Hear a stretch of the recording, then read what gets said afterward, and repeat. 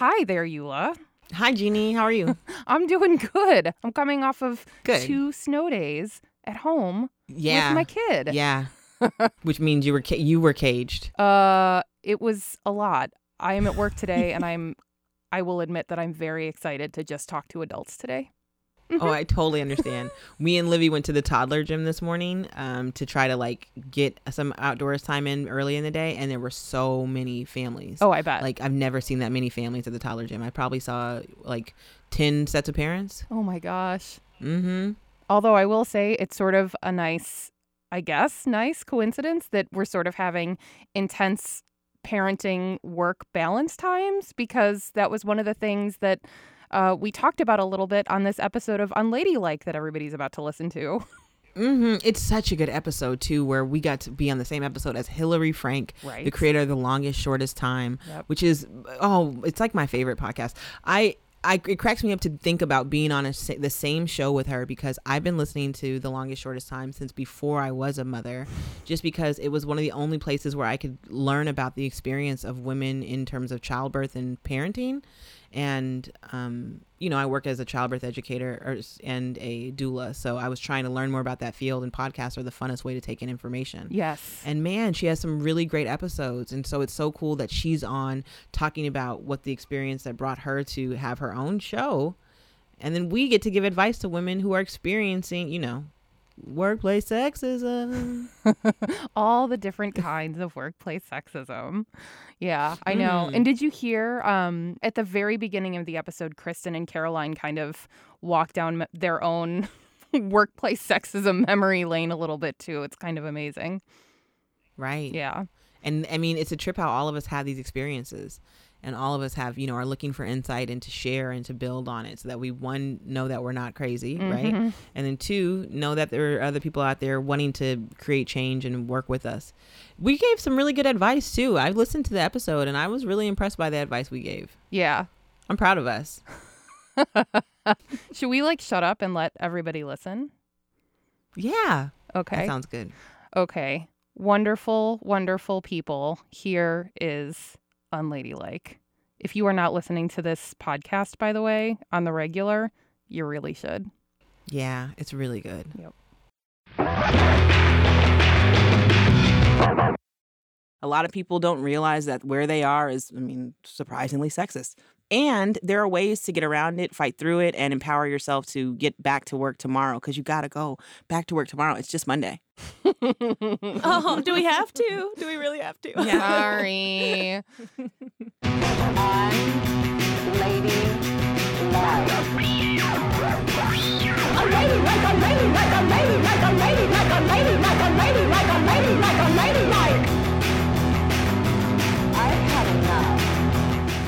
Hey y'all, and welcome to Unladylike, the show that finds out what happens when women break the rules and get back to work. I'm Caroline. I'm Kristen, and in thinking about this episode, Caroline, I was reflecting on sexism in the workplace, and it took me right back to my early 20s, one of my very first jobs, because one random Friday afternoon, out of the blue, my married male boss at the time sent out an announcement that 3 of my coworkers had been promoted. Wild guess here, were those 3 coworkers guys? Ding, ding, ding, or should I say ding, ding, dongs? Because not only were they all men, they all happened to be the only married men in our department, and with the same job titles as women who'd been there longer. And the boss's explanation for the sudden seniority was that, we need to create some hierarchy in the department, so that's it. Which certainly made it seem like the qualities of just being male and married, aka the traditional family breadwinners, meant that they just deserved these promotions more than everybody else. It definitely lit my baby feminist rage at the time. Well, if you want to add some more fuel to that fire, just add actual babies. Uh-oh. Wait, we're throwing babies in a fire? Oh, no. Okay, no, I'm talking purely theoretical babies here. I'm actually talking about how, statistically, in professional settings, working dads tend to earn 6% more with each child they have, while working moms earn 4% less. Not to mention all the overt and unconscious biases that women and non-binary folks face when they return to work after kids. when parents come back to work, they're not like a shell of themselves when they come back. They might even be like stronger. Like Kelly Clarkson says, what doesn't kill you makes you stronger. Y'all might have heard Hillary Frank on the podcast about parenthood she created called The Longest Shortest Time. She's a friend of the show and just published a book called Weird Parenting Wins. But initially, Hillary's return to work after childbirth did not feel like a parenting win. And we're going to talk to her about how and why she summoned her inner Kelly Clarkson to come back a stronger storyteller.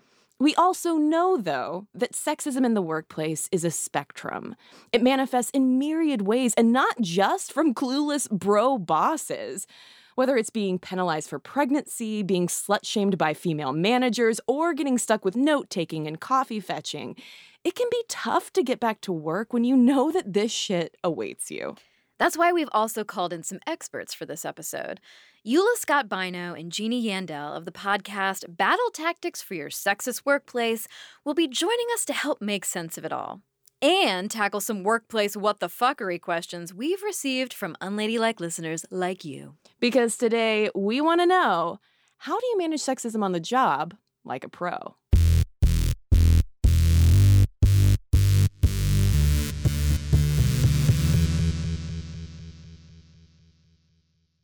This is the Longest Shortest Time podcast. I'm Hillary Frank. About a year ago, I moved from Philadelphia. Long before Hillary Frank began producing stories around parenting and pregnancy, she was an audio upstart with a boombox and big dreams. So I got started in radio in 1999.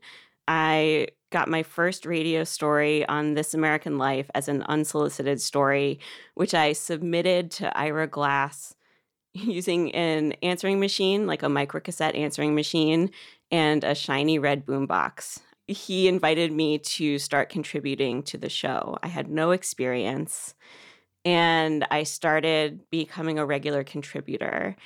And they taught me how to use the real tools to make radio. And then I started going on like pretty much every big show you can think of on public radio at that time. So All Things Considered, Morning Edition, Marketplace, Studio 360. Hillary was thriving, not only at her craft, but also in her professional environment. She worked alongside plenty of men, sure, but it wasn't an old boys club. Yeah, she felt respected, even by listeners. I felt like one of the guys. I really did. I remember going to a radio conference where there was a table where women were getting together and talking specifically about how men talked about their voices on the radio. And they invited me to join them, and they wanted me to give an example of a man commenting on my voice, and I did not have any examples. Hear that? She had no complaints. No workplace sexism to speak of. But then... There's always a but then. Hillary got pregnant. And what happened next inspired her recent op-ed in the New York Times we're going to talk to her about today. It's called The Special Misogyny Reserved for Mothers. When I became a mom, it was a very traumatic experience. I had a really rough childbirth and delivery, and it took me a month and a half to recover physically. Like, I just went through this pretty long period of time where I couldn't be the kind of mom I wanted to be. And shortly after that, when she was 4 months old, I moved to a town where I didn't know anybody. There were lots of moms in this town, and I couldn't find moms who were willing to talk honestly with me about what they were going through. And so I felt really alone. But I had this, at that time, about a decade's career in radio, and I knew that if you stick a microphone under somebody's face, like, you have a license to ask them anything, and they're more likely to be open with you. And so I thought, well, maybe I can just start interviewing people about this stuff, and maybe that's where I'll get them to be more real with me. And so it was really about healing myself. It wasn't about telling stories to the public. So those interviews you were collecting became the beginnings of the podcast, The Longest Shortest Time. And you wrote about what happened when you tried to get a wider audience for those stories in your op-ed for the New York Times. We were wondering if you could read a passage. I would be happy to. When I started the show, you couldn't make a living producing a podcast, so I needed to get some episodes on the radio. I sent a sampling to my longtime editor at a big public radio station. He said he was into it, but he couldn't get the higher-ups to bite. "It's weird," he said sheepishly. "One of them said you sound like a little girl." Even when I was a little girl, I didn't sound like a little girl. I listened to the clips again, trying to figure out what seemed little girlish.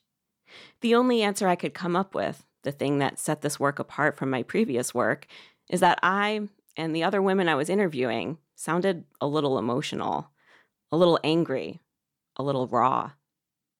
These are the qualities that supposedly make radio powerful. Was it being mothers that made us sound weak? There is so much to unpack in those two graphs alone. So what was that story about? So that story that I'm referring to, in it, I talk about how I was sure that when I gave birth, I was not going to need any drugs. I was not going to need an epidural. I was sure that I was just going to be able to do this, quote unquote, naturally. And so when I heard the statistics about how many moms get epidurals and how many moms get C-sections and like any form of intervention, I was positive I would not be one of them. And I actually felt judgy of the women who got that stuff because I was like, well, they're just not strong enough. They're not strong like me. And then I needed that stuff. I needed drugs. And in the end, because I did get those things, I felt like a failure. And I blamed myself, and I felt like I hadn't even really begun becoming a mom, and I was already failing at it. That is not the story that I would in any way like associate with little girl-ish conversations. Like, what do you think they were kind of hearing between the lines? My best guess is that it was specifically about the fact that I was talking about being a mom and admitting to feeling weak. Did it feel at all like it was the motherhood narrative maybe that we aren't supposed to talk about? And again, too, kind of putting this in the context of the time in 2010 or around then, that maybe we just weren't hearing stories about like women talking about these kinds of internal struggles. Did it feel like you were kind of hitting the wrong note of like that they would have rather heard some kind of heroic story? I think they didn't want to hear about motherhood. I think at the time, the way that motherhood was being talked about was mostly through like quote unquote mommy blogs. And I don't want to like criticize mommy blogs for existing because I think like it's cool that, you know, there are moms who were writing about their experiences and continue to do that. But I think that a lot of those blogs prettify motherhood and they make it look really clean. What I was trying to do was more like in-depth storytelling and journalism. And I think that there are probably certain people who would hear that I was doing work about motherhood and just would put media and motherhood together and equate it with kind of the clean version that was being put on the internet a lot at that time. When it comes to the piece that you're writing about in the op-ed, you pass it along to, you know, a male editor who, you know, sends it to the higher ups and is like, and he's like, Hillary, I super support you, but these higher ups aren't biting. They say that it sounds little girl-ish. And we're curious, like, as for those higher ups, do you think that it was both men and women who were listening to that story and hearing a little girl and asking specifically about, like, were there women also saying no? I mean, so specifically that one, the little girl comment, I know came from a man. But as I was shopping around my stories in the beginning, I definitely got rejections from women. One example is I wanted to get a story on NPR about childbirth injuries and pelvic floor physical therapy. And like the fact is that a lot of women's sex lives are permanently damaged because of childbirth injuries, and they don't realize that they can get help. And so I wanted to do a story about that. And there was an editor at NPR who was interested in the story and just thought it was a fascinating topic and said she was going to like go to bat for it. And then came back and told me like, well, you know, we really just can't have stories about sex on the radio anytime. It can't be like even on the weekend on like a Sunday afternoon. So yeah, that was a woman. And I mean, my question is like, really? You can't ever talk about sex on right. the radio? So I guess what they were saying is that they won't talk about like sex for pleasure on the radio. And that, I think at the time I hadn't thought of it, and then later went and Googled erectile on the NPR website, and like dozens of stories pop up. Like you don't even have to write erectile dysfunction. and so like, yeah, all these stories come up about Viagra. So like when Viagra was invented, there's a story like 16 years later, there's a check-in on Viagra. So it seems like it can go on the radio if you're talking about it from the perspective of men. Well, and I'm also thinking about like public health stories around like birth control and teen pregnancy. But I wonder too if it's the added wrinkle of not wanting to hear about moms' sex lives. Oh, yeah. Yeah, I think that's true. I mean, like, nobody wants to think about their mom having sex, but people really like to talk about MILFs. Yeah. and I guess the assumption too that like all of those, you know, whatever penises are benefiting from Viagra could not possibly belong to a parent. Like, right? No. Somehow of course just not. Isolated. Just an isolated old man. Yeah. I do want to go back and ask what you think it is about motherhood in particular that brought out these first brushes with like workplace sexism that you experienced from your colleagues. It's hard to get into other people's heads and know what they're thinking about this stuff. But I mean, something I was told a lot when I was first making this show and trying to get stories on places was that the subject matter was too small and that the only people who would want to listen to it were moms. And number one, my thought was like, okay, if that's true, that's a pretty big portion of the population. Number two, I don't think that's true because I think that, you know, motherhood and parent-child relationships are portrayed in media all over the place and are consumed by a general audience. I mean, the funny thing is, like, you were starting this journey in 2010, and it's sort of parallel to mine and Caroline's podcasting journey, where we, ironically, at the time, were working on a show called Stuff Mom Never Told You, even though it had nothing to do with moms, which was very confusing for a lot of people. But, you know, it seems like when we were first getting started, we also heard similar things that women as a target demographic were too niche. That like, well, you know, you're probably not going to be able to drum up many advertisers, you know. Which is, yeah, it's laughable. It's laughable. That I don't understand is because I don't know about you, but I'm always told like women are the biggest target demographic or one of the biggest. We're the most right? coveted, right? Especially in families, it's the mom who does the shopping. I don't understand where that intel was coming from. I mean, I wonder if you feel like Longest Shortest Time kind of helped prove the model in a way. Like suddenly people see the value in it. And I mean, do you feel like you helped lead that charge? I do.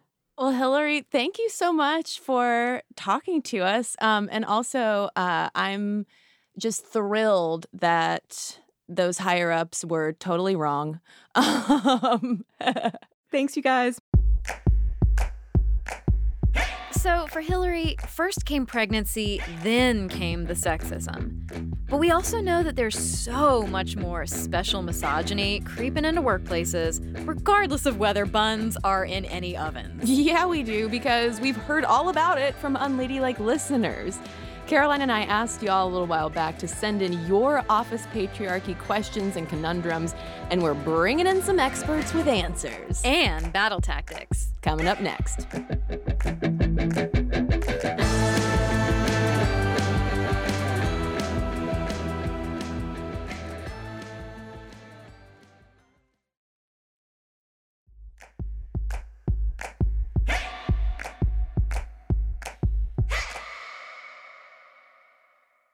There are all of these different insidious kind of subtle ways that sexism plays out in the workplace, and it can be really hard to see.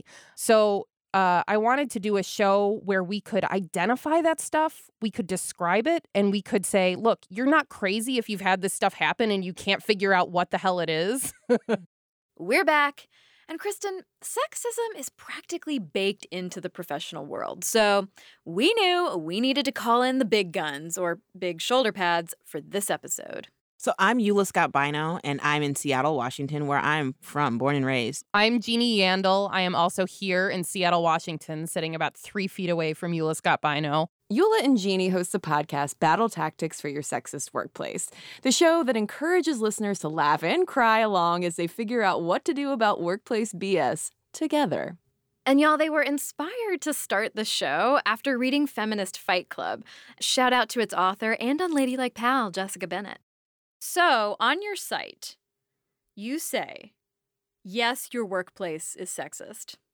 And A, that's sad. Yes. And I was wondering, are there any that aren't? Any workplaces at all? What we know from like 40 years of social science research, economics research, is that there is a very high likelihood that every workplace experiences some facet of sexism, whether it's wage inequity, whether it's the way leave is meted out for new parents, whether it's who is on a promotion track and who isn't. And even if you're a freelancer, even if you are working for yourself, you're still coming up against some of these same issues, because we have a workplace infrastructure that was basically built for married heterosexual white dudes who came back from World War II. And like, we haven't really done much to change that.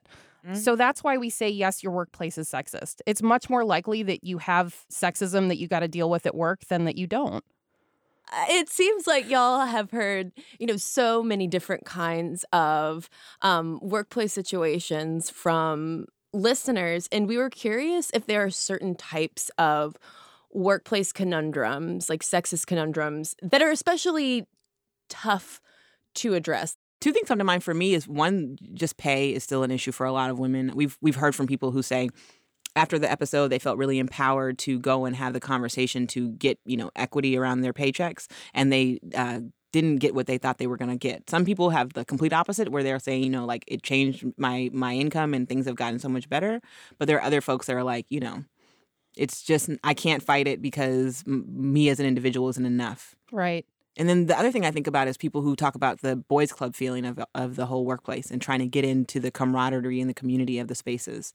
Oh, and there's one other, which we haven't really tackled yet, but the way women mistreat other women in the workplace. Yeah. There's internalized misogyny, right? That's a really tough one. And we've gotten a lot of emails from people who say, so my boss really thinks that he is woke, or really thinks that she is woke, and I've tried having conversations about this stuff and they don't see it. They just don't see it, and they get angry and defensive. That's tough. What is it about pregnancy and parenthood that tends to attract sexism or discrimination? The power of a woman bringing a person onto this planet is really scary for some dudes. They're like, wow, she's strong. What am I? Was that too real? I want that to be true. I think there's truth in it. I think that it is scary to think that like they need us as much as they do.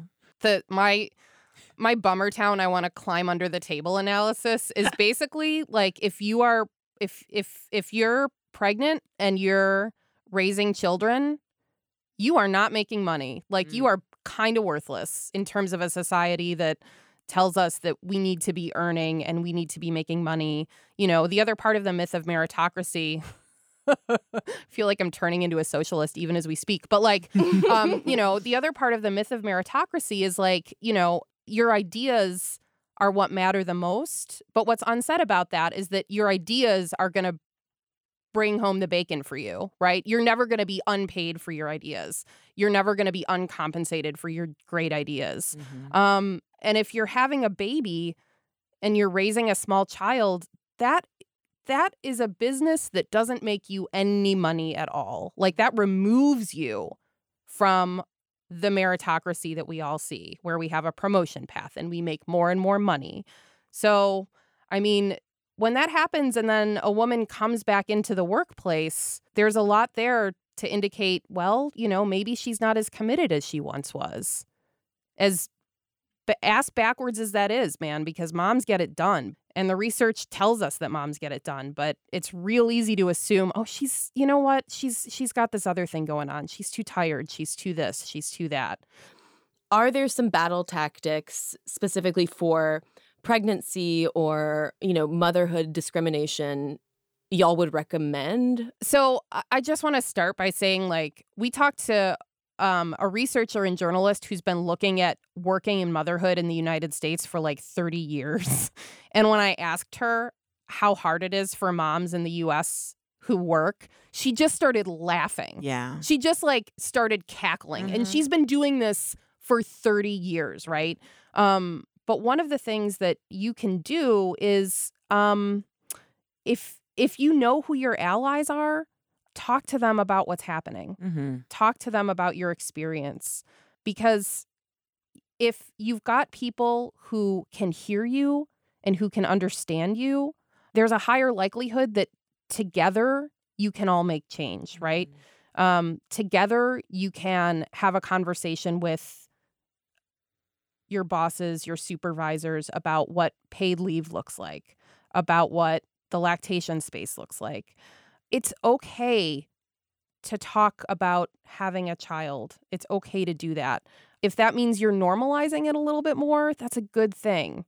One segment, though, in this whole conversation, especially around identifying your allies and, you know, these major milestones like pregnancy and parenthood, one big demographic, and by big, I mean like literally huge demographic that I think about are the women who make up 60% of our minimum wage workers and 77% of our tipped workers. Yet, it seems like our feminist conversations around the workplace have not necessarily caught up to the reality that most women who are working are in positions where they are hourly workers or tipped. And I'm wondering if is that just us, or do feminists need to kind of broaden the conversation too to take into account these other workspaces beyond just your typical office?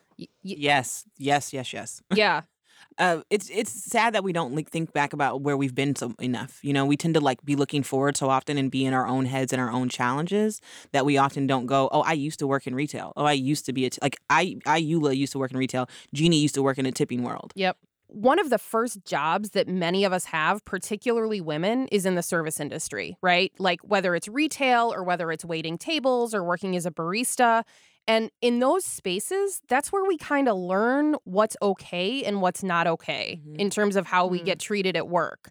And man, you're right. There is a big old disconnect when it comes to talking about, it feels like the conversation a lot of us have, including Eula and I in the first season of our podcast is like aspirational. It's like, we're gonna break all the glass ceilings and we're gonna get in the C-suite and we're gonna do all this other stuff. Cool, great. But that also leaves behind a huge number of women who make an hourly wage, who get paid largely in tips, and who can't necessarily take the risks we're suggesting. Because they don't have the privilege that we have, frankly. Can I tell you one of the craziest stories about working in retail for me? Yes. So what I used to have this boss. So I worked at a place where they only have one person working at a time, right? Because this economy's gone in a way where they're like, we can do robots and one of you. And so they would only have one person working at a time. And my old boss would keep track of her periods and then put a tampon in early, so that she wouldn't have the harm or the challenge of, if she began to menstruate during a shift, having to go back and lock up the entire stores in order to use a pad or a tampon. Wow. Isn't that crazy? When she told me that, I was like, wait, what? She was like, yeah, because it might start today or tomorrow. And I was like, you're preemptively? I'm never there. I'm never that organized. Oh, God. Well, yeah. And so how can we tailor and offer battle tactics for service industry and gig economy workspaces where employees are, or they tend to be, more vulnerable to sexual harassment and income inequality? It's a hell of a thing, man. And, one of the issues with any tactic is like, hey, here's some more work for you to do. Yeah. And so, part of it is on the bosses, it's on the managers, it's on the supervisors to be able to start shifting some of this stuff. I mean, God, one of the things that stunned me was a little bit of research out of UC Berkeley that basically said that if you eradicate tips and just raise the minimum wage for wait staff, that it decreases the amount of sexual harassment by like an order of magnitude. Like, the biggest sector that is reporting sexual harassment and assault claims is the restaurant industry right now. If you're like a terrible dude, you are literally thinking like, you must work for these tips. Wow. It's like a strip club. Like your coffee shop is also a comparable strip club. Yeah.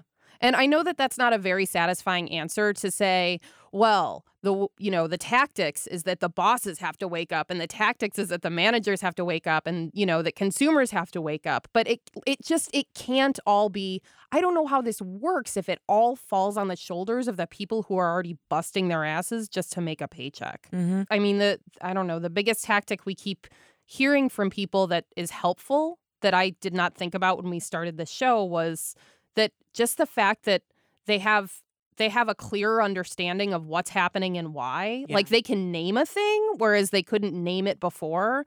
That can be incredibly powerful. Name it. Yep. Absolutely. After the break, Eula and Jeannie will answer some questions about workplace sexist bullshit from some of y'all. Don't go away.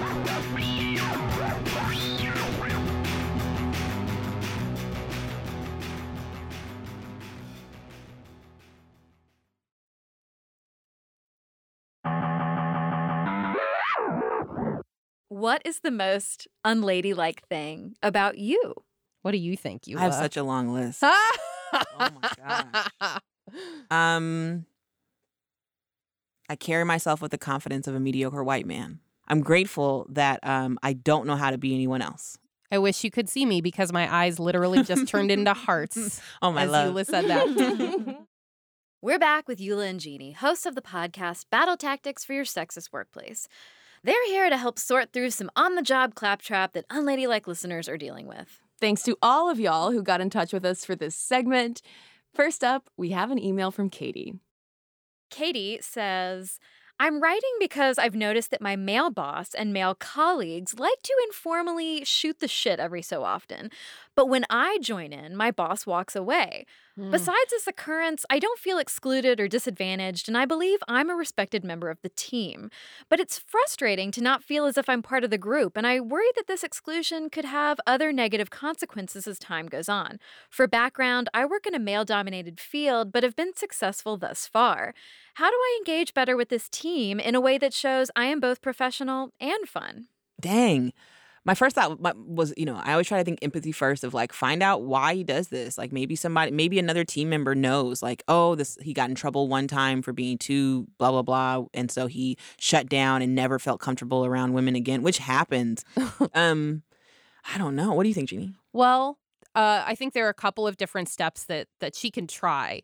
So one, if Katie's got somebody in the office that she's particularly close to or has a good relationship with, she can ask questions, right? She can ask him to include her. It's a lot easier to be called into something than it is to try and insert yourself. Another thing that Katie can try is co-leading a couple of happy hour events, right? Outside the office events. She shouldn't do this by herself because, I don't want Katie to become like the office lunch orderer person, which is something that disproportionately falls to women anyway. The other part of that is that she's ensuring that there's some kind of team building happening that everybody has the opportunity to be part of. Mm-hmm. Katie might not be the only one having this experience in the office. Mm-hmm. And I'm thinking about it more. I was like, what would I individually do if my boss walked away? Well, one, my feelings would be so hurt. They would just be so hurt. And then I was like, I would maybe try to get a joke book and try to like be as like that's totally aware. Yeah, as totally a thing you would do. I would. I'd be like, I'm gonna get a joke book. I'm gonna get leveled up. Oh yeah, I love I'm gonna get leveled up so much where the dudes are coming to my desk to kick it. Learn magic tricks. I hear men love magic. Yeah, no, for real. Get some magic tricks for sure. And then bring people to me so that I feel like I'm building the community around like my personality and my humor versus trying to get in on theirs. Love that. Okay, next we have a question from Alex, who left us a voicemail. Hi, everyone. My name is Alex, and I'm a queer female archaeologist living in so-called Vancouver, Canada, on unceded Coast Salish territory. Mm-hmm. Within archaeology, there's a widespread issue of women being underrepresented in field work, with women of color and queer people being affected to an even greater extent. Because of this, when I had the opportunity to work in the field one summer, I'd have to prove myself, as only 25% of the crew was female. I broke my ankle on day 2 in the field season, but because of my sheer determination to prove myself, I walked and worked on a fully broken ankle for 3 weeks in the forests of northern Canada. My question is, why still must women prove themselves so much more than men to have the same opportunities in the workplace? And how does this manifest in their health and well-being? Thanks. Oh, wow. Gosh. I'm teared up. Oh. And the sucky part is the answer is because white men built these positions and these spaces to begin with. We are inserting ourselves into someone else's holes, and that's really the biggest problem. Archaeology is not a field that like, oh, it's a white dude's thing that he started, but I've only seen Indiana Jones do it. So I can't say that I've seen other women do it, but like until women start creating their own just like pockets for their experiences, they're going to be trying to fit into these other guys' boxes, and it's not going to be damn, that's crazy. That weeks and weeks on a broken ankle. Oh my gosh. Boy. The question overall of why we feel like we need to prove ourselves is that, everybody feels like an imposter sometimes, but that feeling and that reinforcement is way outsized for women and for people of color, right? Anybody who's like a first in an area or one of the first in the area, they feel like they don't belong there because it doesn't appear that anybody else like them is there and is having a decent time of it. And you don't want to call attention to your differences. Right. The other thing that Alex can think about is she may be acting on this idea that she's got to prove herself and be as tough as everybody else because she's anxious, right? She's nervous. And one of the best things that I think we ever heard from one of our guests on Battle Tactics was this neuroscientist who talked about how your brain processes new situations. And if you feel your heart rate rising, if you feel your palms starting to sweat, your brain is going to assign a meaning to that, which is that, oh my God, I don't belong here. I'm the only one who looks like me here. I'm going to have to kick ass or they're not going to see me as serious. They're not going to see me as credible. And her suggestion was to try and assign a new meaning to those impulses. When your heart rate goes up, when your palms start sweating, you are preparing yourself for battle. Get it, girl. You are not less than. and you are not having an experience where people are going to see you as less than. Mm-hmm. You are getting ready to fight and win because you're a goddamn warrior. Mm-hmm. Indiana Jones ain't got nothing on you. Not even. Nothing. Not even. I thought, too, a little bit about how Alex is doing some harm for the next person coming in behind her. And I know that that's not fun, Alex, to think about. But because you did that for 3 weeks, I would be expected to do that for 3 weeks. And I wish you would have said something and fought and fixed it so that I can come on and be my full self when I come into these spaces. So I think we have to do that, too, that always that mindset of like, if I try to keep up with this society, everyone else has to keep up with this versus me being the change that I'm looking for. So next up, we're going to hear from Katie T. And the Dr. Ford she references is Dr. Christine Blasey Ford. Hey there, guys. My name is Katie, and I live in Newark, Delaware. I had a question for you guys based off of some current life experiences and, what happened with Dr. Ford. It's a little hard. I'm a journalist, and it's a little sometimes difficult to be taken seriously as a young female journalist. There was one day I interviewed a person in power. I'm not going to say much else.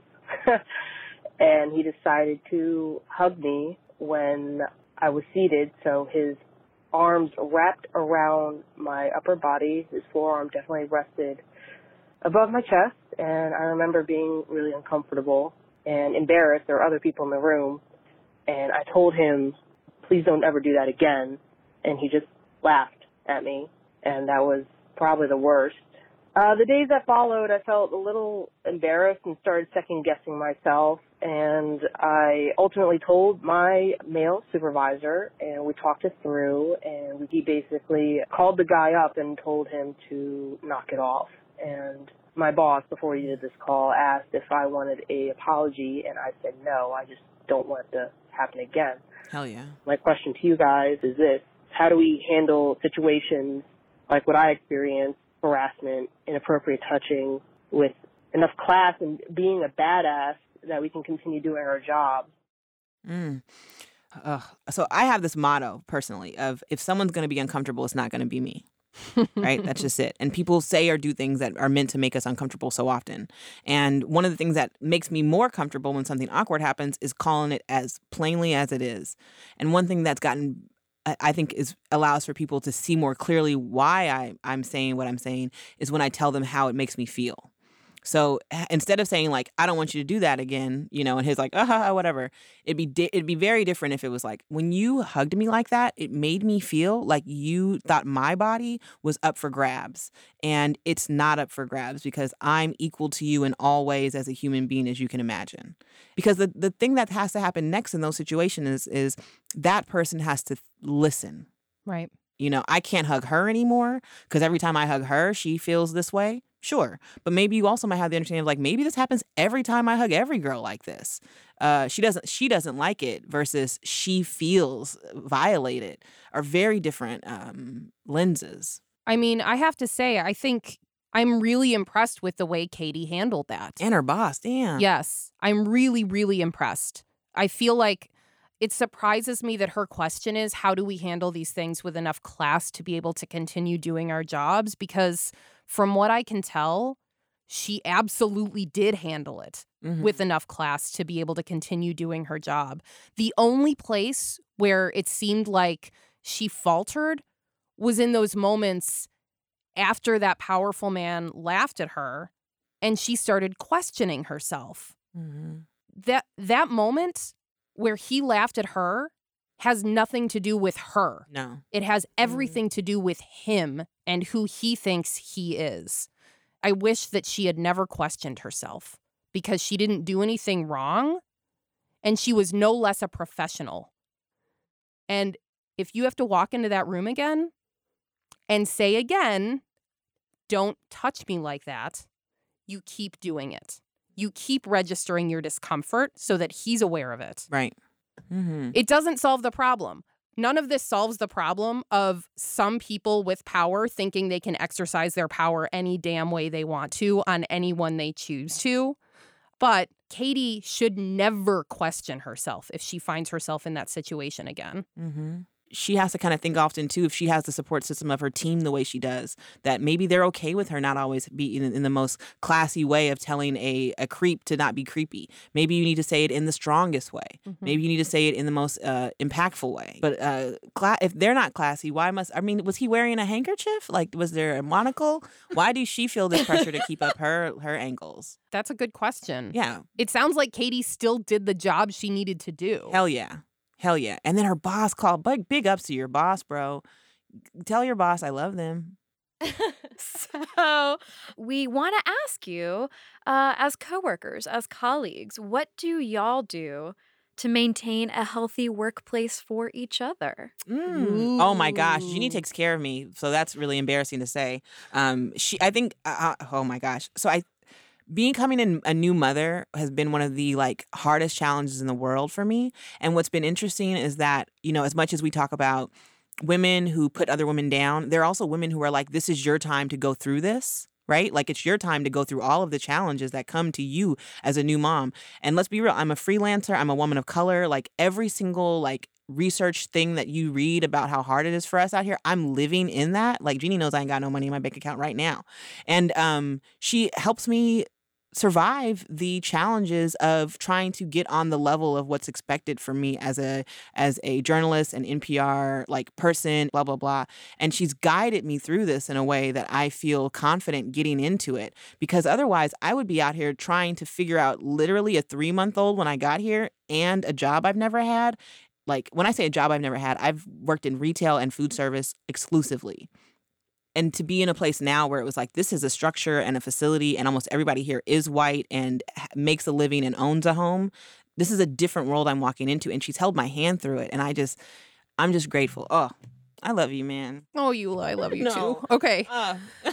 So I would say the thing Eula does for me is she yanks me out of negative wormholes. And Eula has reminded me again and again that there is more to the world than that corner of a thing that I found that I am pissed off about, that I want to wrestle with right now. Mm-hmm.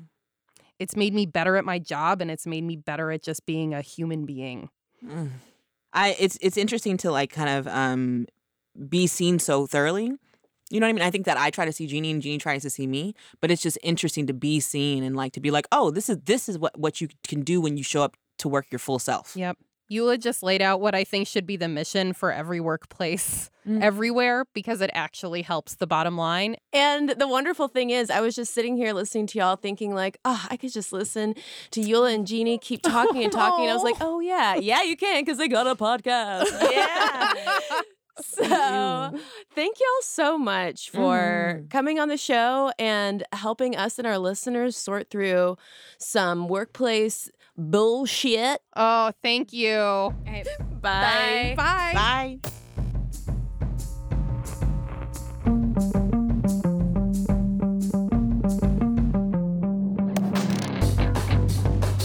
Kristen, I absolutely love them, and I love their chemistry. And one thing that I think is really admirable and inspiring is that a lot of their power lies in the fact that they are true, not only work wives, but work allies as well. Totally. And, it's inspiration for our work-wiffery as well. Because, you and I have hustled in places and for people who were not interested in us being our full selves at work. I think I actually had some meetings with old bosses about being too much of my full self. Same. And now, though, that we're two independent unladies, that's still such an important thing to be mindful of, taking that old vitamin empathy. And if y'all want to learn more about empathy and feminist economics, and why working for women isn't a magical cure for sexism on the job, check out the money chapter in our book, Unladylike, a field guide to smashing the patriarchy and claiming your space. You can find Hillary Frank's book, a crowdsourced collection of parenting hacks that does not make parents feel bad about themselves, at weirdparentingwins.com. And y'all, subscribe to all these wonderful women's podcasts while you're at it. We'll put the links to all of these things and our sources for this episode on our website, unladylike.co. Okay, y'all. We know you've got some thoughts on workplace sexism to share with us. So email us at hello@unladylike.co or hit us up on social @unladylikemedia with your questions, conundrums, and advice if you've got it. Also, did you know that Unladylike makes special bonus episodes that are only available on Stitcher Premium? And if you sign up, you also get access to tons of other amazing exclusive content. Yeah, like for instance, our brilliant pal Julia Bainbridge's amazing new season of her podcast, The Lonely Hour. It's a show about loneliness, but it's not a bummer, I promise. It's seriously a delight. Find it and so much more by going to StitcherPremium.com and use code UNLADYLIKE to get a month of free listening. Abigail Keel is the senior producer of Unladylike. Nora Ritchie is our associate producer. Mixing and sound design is by Casey Holford. Gianna Palmer is our story editor. Ash Sanders transcribes our tape. Our music is by Flamingo Shadow, Amit May Cohen, and Sarah Tudson. Our executive producers are Chris Bannon and Jenny Radelet. Special thanks to KUOW. And we are your hosts, Kristen Conger and Caroline Irvin. Next week, people need to know you're all surrounded. You just don't know it. It's so common. You can't throw a phone in the subway and not hit at least 4 people with herpes. We're dropping some facts about herpes and hopefully destigmatizing the shit out of it. Just in time for Valentine's Day. So make sure you subscribe to our show in your favorite podcast app so you don't miss it. And remember, y'all, got a problem? Get unladylike.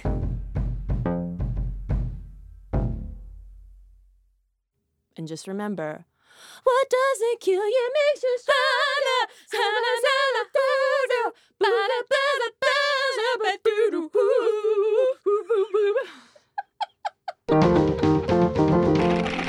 Stitcher.